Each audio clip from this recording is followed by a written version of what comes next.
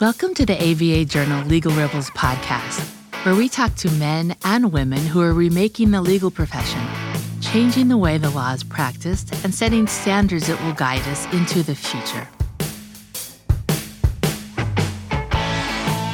The next time you go to a website, click on customer service and enter into a live chat room with an assistant tasked with answering your questions and helping you with your issues. Chances are you're not actually talking to a human.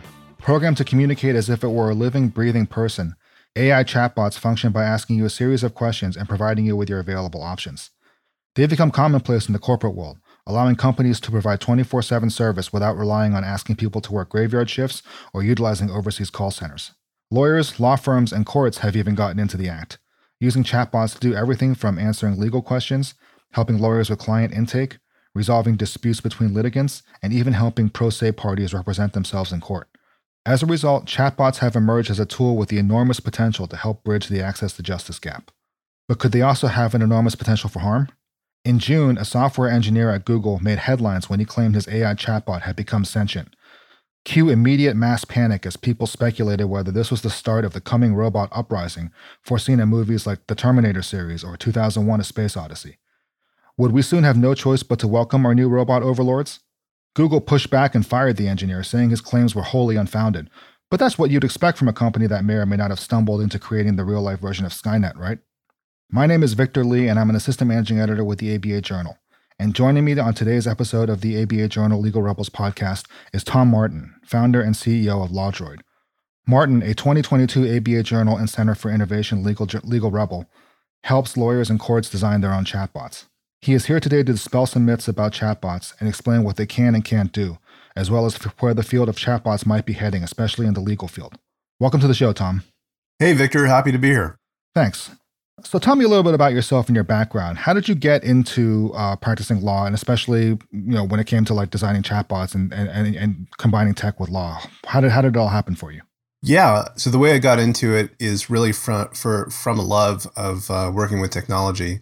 From a young age, I just loved working with computers, hacking, programming, and ended up going to law school. Went to Yale undergrad, UCLA Law, and ended up practicing. But throughout my practice, I always incorporated a use of technology. And in about 2016, the chatbot revolution hit, and I was really interested in it. I thought it was a complete game changer because it allowed the automation of conversation.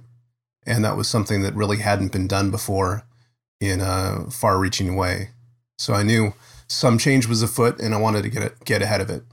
How did you come up with the idea for LawDroid specifically? Yeah, so in about 2016, Joshua Browder had come out with his Do Not Pay bot. And it helped people to get out of parking tickets in London. And so when I saw that story, I was completely inspired by the power of chatbots, and I launched my own experiment. And my experiment had a legal application, which was to help people incorporate a business in California seamlessly. So they would just jump on, answer a few questions, and it would actually fill out all the documents they needed in California to create a corporation. And LawDroid's come a long way since that initial experiment. We've created a lot of bespoke projects for legal aid organizations as well as law firms.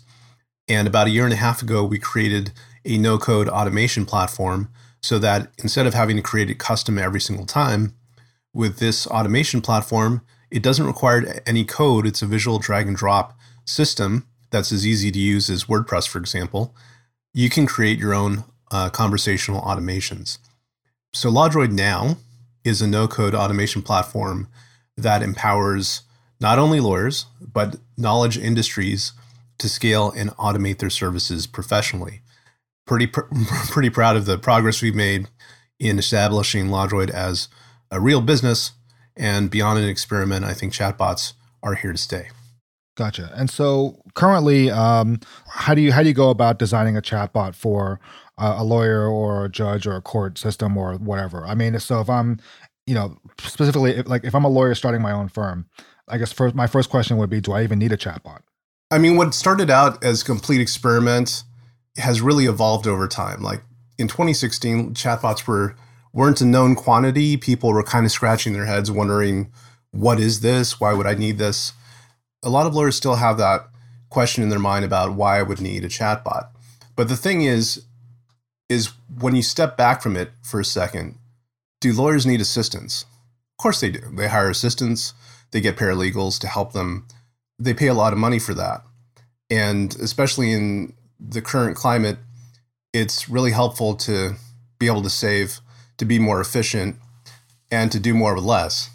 And so through that lens, having some type of automation that helps you through it is really, really valuable.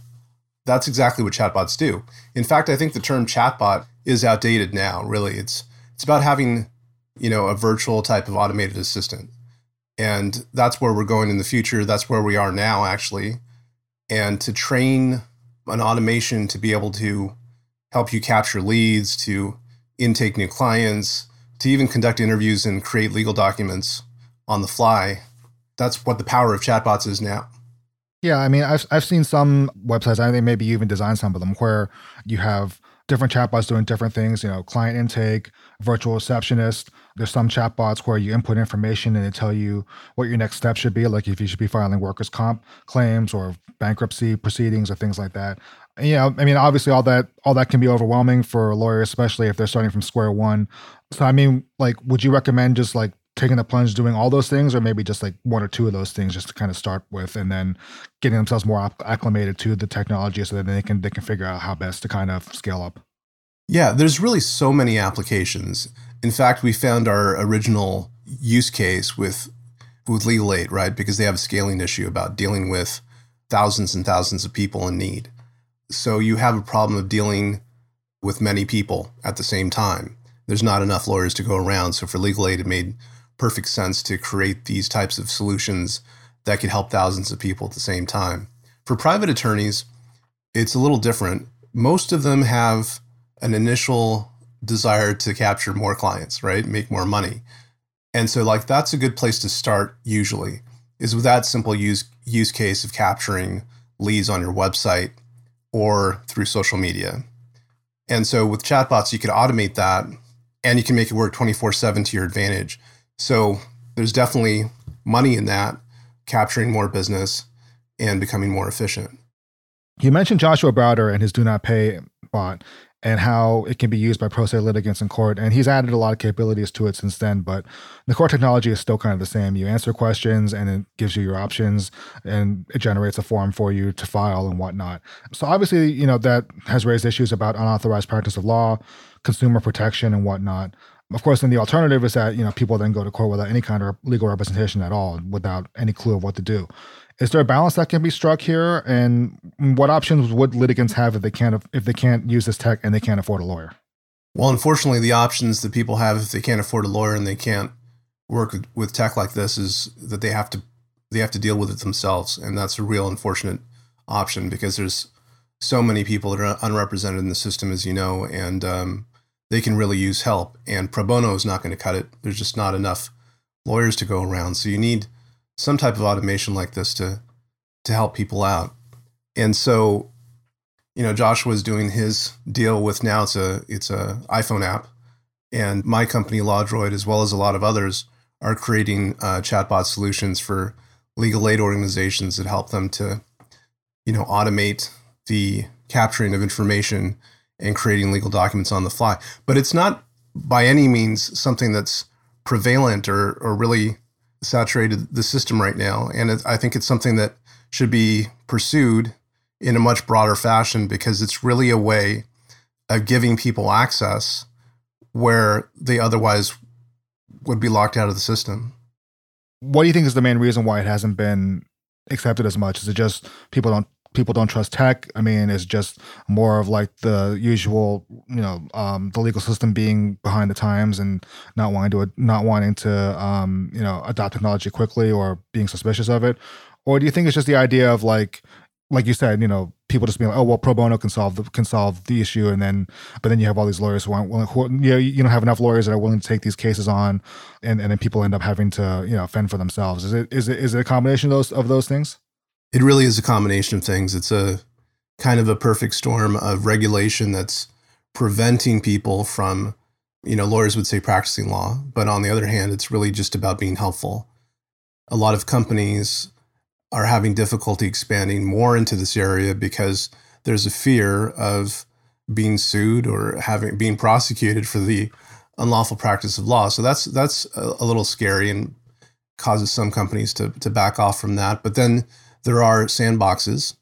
In Utah, there's opportunities to do some of this without the worry of the unlawful practice of law. But still, you need a financial incentive there. You need a way to make this work for both consumers and the companies that are creating these solutions. And the regulations definitely don't help because they restrict it. And so I think there needs to be re-regulation of how we approach this. Lawyers are not the only solution to this problem. Pro bono is not going to cut it, like I mentioned before. And to expand it to legal professionals that are not lawyers is necessary, including automation, where you could essentially download the expertise from lawyers and then automate it and make it available to the public at large is extremely necessary, especially in a society like ours where the promise is for everyone to have access to justice. And we need to make that a reality. And this is the way to do it. All right, we're going to take a quick break for a word from our sponsor. If you're like me, you're probably a bit frustrated with the state of our political system today. Democracy Decoded, a podcast by Campaign Legal Center, examines our government and discusses innovative ideas that could lead to a stronger, more transparent, accountable, and inclusive democracy. Listen at democracydecoded.org to their new season, which takes a deep dive into democracy at the state and local level by highlighting different ways to ensure that every voter's voice is heard. Filing court documents, serving legal papers, collecting electronic signatures, all critical parts of the litigation process, yet ones that are time-consuming and error-prone. But what if you could do more straight from your case or document management software? InfoTrack automates data entry, document selection, tracking, and information syncing across all these core tasks and more by integrating with your core systems like Clio, Smokeball, Leap, MyCase, and others. Spend more time on substantive legal work and less time on busy work. Learn how simple it can be at infotrack.com/simple. Delegate out those tasks that take up your time. Staffy can help you with your legal, administrative, marketing, and even client-facing workload. Hiring Staffy's top-notch bilingual virtual staff means Staffy does the recruiting, hiring, and training for you. Then, if you need a change, Staffy handles it. You get to concentrate on your strategic work. Schedule a free consultation at staffy.cc. That's STAFI.cc and get $500 off with code HAPPY24. And we're back. So let's talk about chatbots in general. Obviously, the Google example that I mentioned in the intro got headlines because the media, myself included, love a great story about sentient robots. So let's get this out of the way. Is it possible that this engineer was right and that his chatbot had become sentient, or have they become so good at mimicking human behavior that it just seems like they've become self-aware? I think it's really the latter. It's about mimicking. But I love the way that you you teed up this, the conversation about sentience. It definitely captured my attention, as I'm sure everyone else, when you're checking out the news and everything seems to be shocking nowadays. But from having worked with these systems and looking at, BERT that came out in 2018, it's a natural language system, and GPT-3 that we all heard about a couple years ago, that blew everyone away. And then LaMDA, which is that's the system that Blake Lemoine, I think is his last name, how you pronounce it. Yeah. He's the engineer who was working with LaMDA that Google came out with in 2021. And so these different language models have just gotten progressively better and better and better. Now, GPT-3 that came out in 2020, that was more of general application. LaMDA was actually specifically developed for dialogue applications. So it shouldn't be a surprise that if it was specifically fine-tuned for dialogue applications, that it would have a massive ability to speak and hold a conversation in a natural way. So I'm not going to second guess his belief because that's his belief. If he honestly believed that, he works much closer with the technology, that it probably did come across that way to him. I know that when I've even asked questions of GPT-3, some of the ways the questions have been answered are surprising to me. I've asked philosophical questions, having been a philosophy major undergrad. I've asked philosophy questions of GPT-3, and some of the answers it comes back with are pretty good. It's like something you would get from somebody talking about philosophical questions over a beer, So it's pretty impressive, and I'm sure this was pretty impressive, but I don't think it's sentient in the sense that it's able to actually feel the world around it. Although I would say that it's kind of interesting that even though they can't feel or perceive the world that we do, the way that we do, the thing that's interesting about these language models is it does perceive the words around it, right? So like the whole point of these models is that when you speak with it, it has this massive knowledge about how language is used so that it could predict where you're going with the conversation. That's the whole thesis behind this, is that it could take as an input what you're saying and kind of understand, in a sense, where you're going with the conversation and how to respond to you. So it's not our definition of sentient, but it is aware of the words around it and the context, which on its own is very impressive. Because I think the example that stunned me was I think it was a few months ago around the same time, but it was a different company. There was a study where it was like they looked at like those like Zillow and like those home buying apps and whatnot, real estate apps, to kind of figure out, okay, well, what pictures are the most appealing to people, like what angles, what light, what type of furniture, what colors and things like that. And you would think that'd be like more subjective because of you're putting in like people's tastes and things like that, and what you're looking at the context there too. But but they become so good at processing these images, but then also kind of correlating it with how generally people feel about certain things, like whether they like an open concept, whether like a closed concept, or certain colors or whatnot, that it can kind of mimic that kind of subjectiveness and whatnot. So is it kind of similar to that, or is it just more, or is it just something different that's specific to like the actual like program itself? So in a sense, these technologies are similar in that they work off of neural networks that are trained on certain data inputs, right? And they're trained to mimic that. So, there are some models now where you can actually describe an image and what it should look like. And these systems can output an actual image, based on your verbal description of what you want to see. I mean, we're talking about conversation, we're talking about dialogue. And so when you ask it a question, it pulls from basically the web that's been downloaded into a training data set so that it could understand the context, but also have some of the answers already in it. But generally, it could hold a conversation with you on the topic that you're talking about and understand generally where you're going with the conversation based on what you've already said. So based on what you've already said, it could predict where you're going and be able to answer you. So, the thing is that at some point, we're not going to be able to tell the difference between it actually being sentient and it just being useful. I guess the point that I want to make is that the technology, chatbots, automating conversations, it doesn't have to be sentient to be useful. And I know that that's where we are right now, is that it's definitely useful. So it's kind of an academic question about it being conscious or sentient, which I don't believe it is right now. It's just very intelligently responding to what we're saying based on patterns that it understands. But I think that there's a lot of benefit to what we have right now.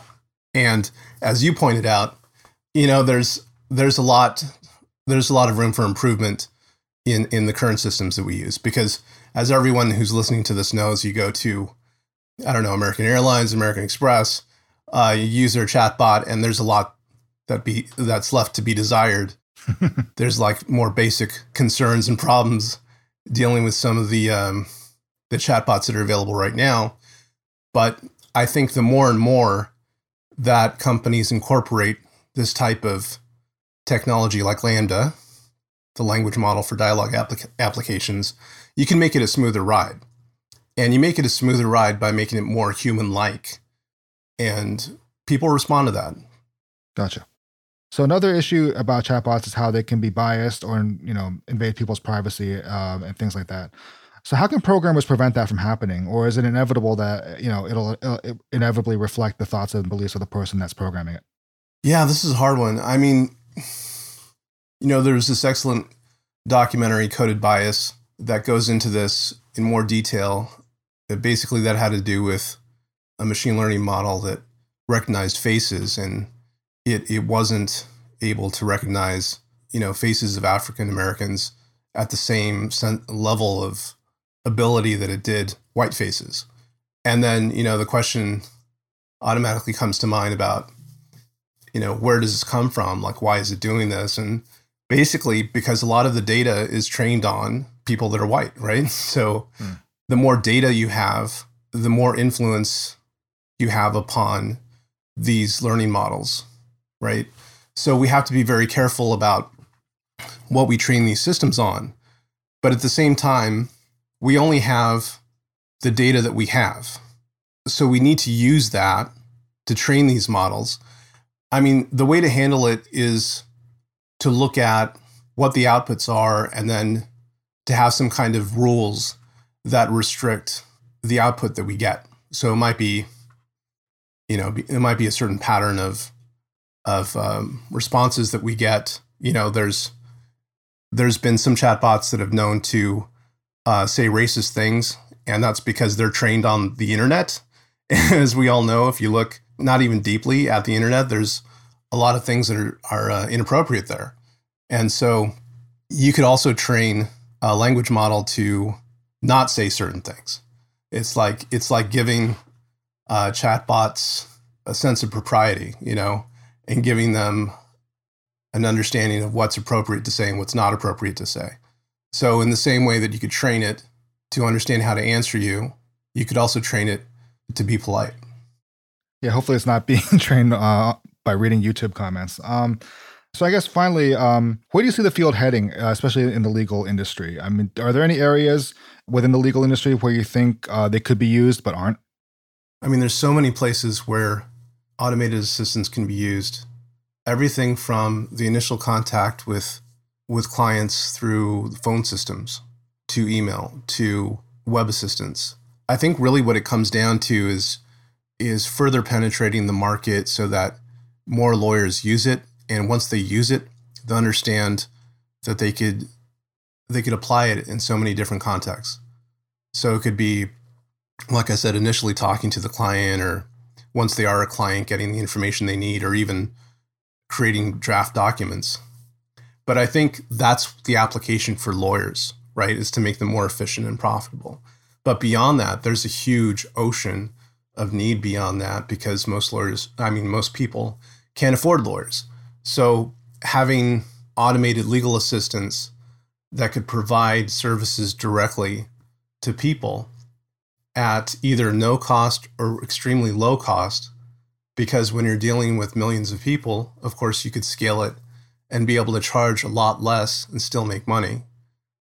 Some of the companies that led the way, like LegalZoom and Rocket Lawyer, I had hoped that they would have incorporated technology like this to expand not only access to justice, but the ability for them to make more money.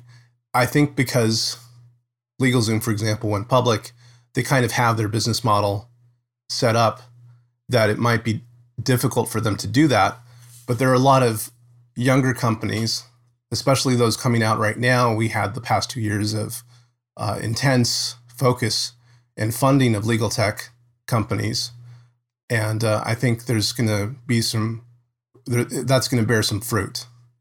I think the more and more we give people financial incentives to help people with legal problems, the more this technology and the use of this technology throughout the country is going to grow. Great. And if our listeners wish to get in touch with you, what's the best way to do that? Yeah, so the easiest way to get in touch with me is you could follow me on Twitter at LawDroid.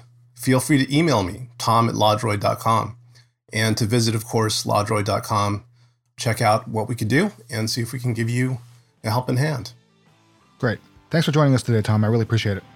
You're welcome, Victor. Thank you so much for having me. If you enjoyed this podcast and would like to hear more, please go to your favorite app and check out some other titles from Legal Talk Network. In the meantime, I'm Victor Lee, and I'll see you next time on the ABA Journal Legal Rebels podcast.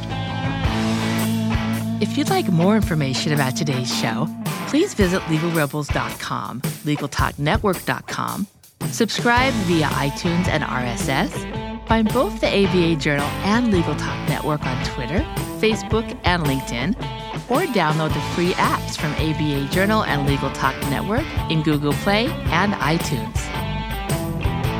The views expressed by the participants of this program are their own and do not represent the views of, nor are they endorsed by, Legal Talk Network, its officers, directors, employees, agents, representatives, shareholders, and subsidiaries. None of the content should be considered legal advice. As always, consult a lawyer.